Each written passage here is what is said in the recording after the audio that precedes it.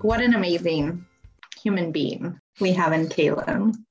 She's someone that I feel so fortunate to know and to have to consider her and her impact like part of my own journey. Like I feel like that's such a privilege and something that I just can never like take for granted. I mean, the way that she lives her recovery and the way she supports people around her is just, it's unlike anyone else. I mean, it's just so different, it's so unique and like special to her. And right. It's incredible. She's so special. But on that level. She is special. And the way that she seeks to connect with the people around her, I really respect that a lot. Mm-hmm. She's already given so much back to the community and individuals who do struggle. And I just think that the people that get to work with her are so fortunate to have somebody that has been through so much and gets it on multiple levels. Again, not that everybody's experiences are identical or the same, because they're not, but she certainly has the capacity of extending empathy and compassion to the people around her and genuinely wants to see everybody living a more full life. Mm-hmm. The way that she described, finding color in life. It just gives me goosebumps again, because I love the unique language that everybody has for their own recovery journeys. And you can just see that her life has so much color now. Yes. Yeah. That description of, time in the eating disorder being dull and colorless, and then choosing to lean into recovery is when that color comes into play, is just, it's not a way that like I had really thought of like how to describe that. But as soon as she was saying that, I was like, yes, that is what it feels like. Like it just, the time spent like in disorder just does feel so, and she was talking about like rigidity and that it just, there's kind of nothing like that feels special about life when you're living in the disorder. The message about like, there's no time like the present is, like she said, it sounds so simple. And I think, you'll see it on the greeting cards and the magnets or whatever. And you might think it's a little cliche, but just throughout our conversation, I'm like, well, yeah, like there is no time like the present. And what a beautiful way to sum it up. Yeah. Now is your moment that you get to choose.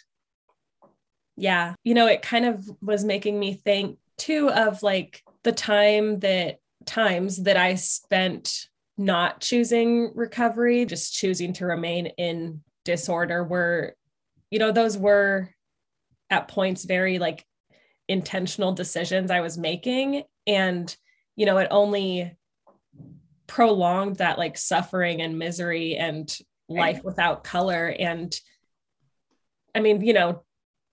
things happen, I think, when they're supposed to happen, like at least for me looking at my journey, I'm like, okay, I engaged in recovery when I was ready for it, whatever, but, and there's no changing it now, but it just, to think of that idea that there's no time like the present, we have that opportunity to like really kind of seize the day. And like right now, like today is the only thing that I can be in charge of today.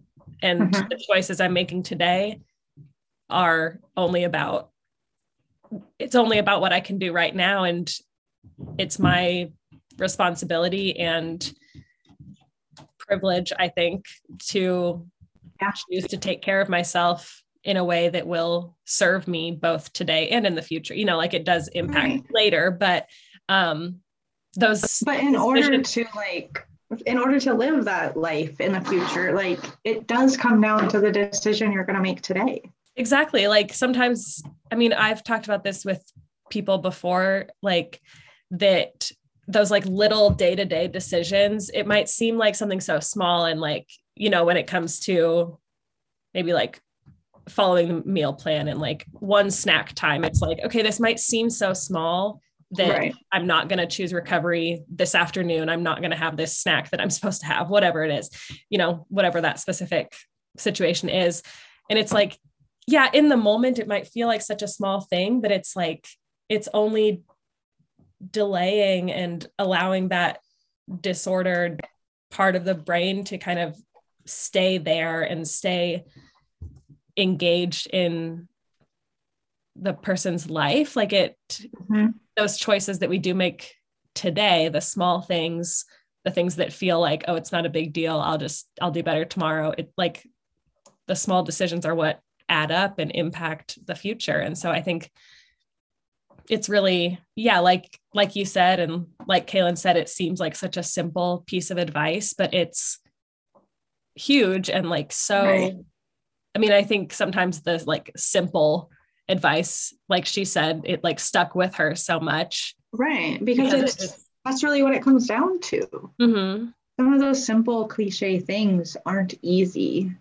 Like they are the pivot. There's a reason why these statements have lived for centuries, like because they're relevant and they're pivotal in people's journeys. So we can laugh at them and like disregard them, but at the end of the day, those things can be the turning point.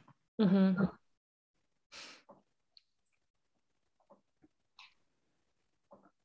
I am so excited to continue to watch Kaylin's journey unfold and, you know, what's ahead for her. I know that she will continue to do great things and have a positive impact on the world. And I'm excited that we get to share this conversation and, you know, that ripple effect of her can continue to happen.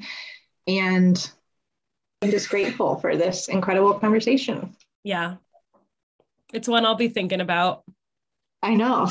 Yeah. After I clean up my tears. Happy tears. Yes. Yeah.